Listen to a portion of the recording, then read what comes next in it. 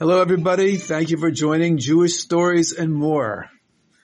Today's story is connected to the day in which I am recording it, which is the 7th day of the month of Adar, which is the day of passing, and the birth date of Moshe Rabbeinu, Moshe, our teacher. Torah tziva lana Moshe, Morasha Kilas Yaakov. The Torah, which Moshe commanded to us, is the inheritance of the congregation of the Jewish people, that the Torah, all of the Torah that we have, is through or is rooted in the teachings of Moshe Rabbeinu, which he received directly from Hashem and gave over to the Jewish people. Now, I'd like to tell you two stories today about Moshe Rabbeinu. They're both short, but they're both very important stories. One of the stories took place when Moshe Rabbeinu was not yet Moshe Rabbeinu. He was Moshe. And of course he was a great tzaddik, but he had not yet been chosen by Hashem to be Rabbeinu, our teacher, the one who would speak to us, be given prophecies from Hashem, speak to Hashem, go up on Har Sinai, take the Jewish people out of Mitzrayim, bring the Torah down to us, and so forth. He was just Moshe, a great tzaddik who had not yet been chosen by Hashem to lead the Jewish people. At that time, he was a shepherd, and he was taking care of the sheep of his father-in-law, Yisro. And one day, one of the sheep ran away from the flock, and Moshe ran after it, and the sheep actually went down to a source of water to drink. Moshe picked up the sheep and carried it. And he said, if I had known that you just wanted water, of course I would have taken you in the first place to water. Because Moshe cared about each and every one of his sheep and wanted to try to take care of them the best that he could and give each one what they needed.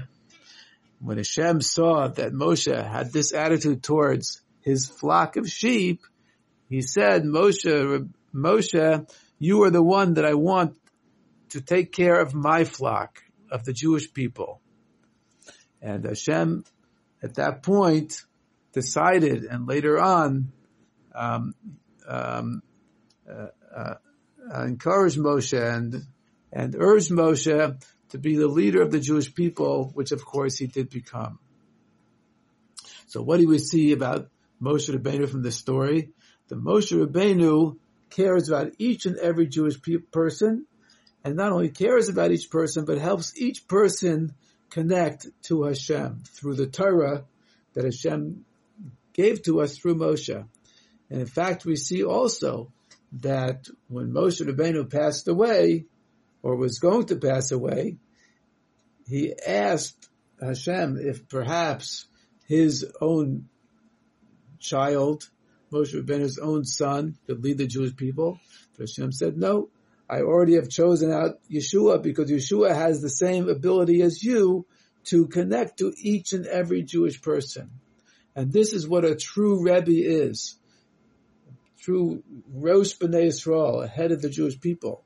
A person who is able to connect to each and every Jew. It's not just that Moshe was someone greater than all the other people, but Moshe had the ability to connect each and every Jewish person separately and especially as they were to Hashem. And this, of course, will also be a quality that Mashiach will have. A person who is very great, but at the same time connects to each and every Jewish person and helps each and every one connect to Hashem. What about the second story? The second story is about the Chet HaEgel. That, as you know, when Moshe Rabbeinu was up on Har Sinai, on Mount Sinai, receiving the teachings of Hashem that he would bring down to the Jewish people, besides the 10 Commandments which were given at the time that the Jewish people were able to, at least the first two, to hear directly from Hashem. But there was much more Torah than that. And it took 40 days for Hashem to teach all of the Torah, all the details, all of the mitzvahs to Moshe. And while he was up there on Har Sinai, unfortunately, the Jewish people were tricked into claiming that Moshe would not come back down, and therefore they had to have a substitute, and therefore they made the golden calf to daven to, and so forth. Not that every Jewish person was involved, but a certain amount were, and of course the other ones did not stop it. And it was a very, very great tragedy. It was the worst single tragedy in the history of the Jewish people. Spiritual tragedy. And therefore, the Jewish people were punished. Moshe Rabbeinu tried. He asked Hashem, please forgive the Jewish people. And it seemed that perhaps Hashem would not forgive the Jewish people. So Moshe said, if you will not forgive the Jewish people, then I would like you to wipe my name out of the Torah. Because if I am not able to earn forgiveness for the Jewish people who I am responsible for, then I don't want my name to be in the Torah either. Well, tzaddik goes over Kodesh Baruch Hu Mekayim. When a tzaddik makes a statement, Hashem fulfills it, at least partially, and therefore Moshe Rabbeinu's name was wiped out of one parsha of the Torah, which is this week's parsha Tetzaveh. But looking deeper, as Chassidus teaches us, and we understand that there's many, many levels of the Torah, and that is that really Moshe is in this parsha. After all, when Hashem spoke the words Ve'ata Tetzaveh, and you shall command, who was he speaking to? Obviously, he was speaking to Moshe. So of course Moshe is in the parsha, just that his name is not mentioned in the parsha. And what's the difference between using the name of a person and saying to the person, you, as in this week's parsha, Hashem says, V'ata Tetzaveh, and you shall command, is that the name is a description of the person. But the word you means the very essence of the person. If you stand next to somebody and you look at them in the eye and you say, you, obviously you're speaking to the very essence of the person in a very, very direct way. And so, yes, it's true that Moshe's name is on this parsha, but the truth is that Moshe is in this parsha in a much deeper way than just a name. His very essence. And what is the very essence of Moshe Rabbeinu? So we could tell from what it says in the first pasuk, V'ata Tetzaveh, and you shall command the Jewish people.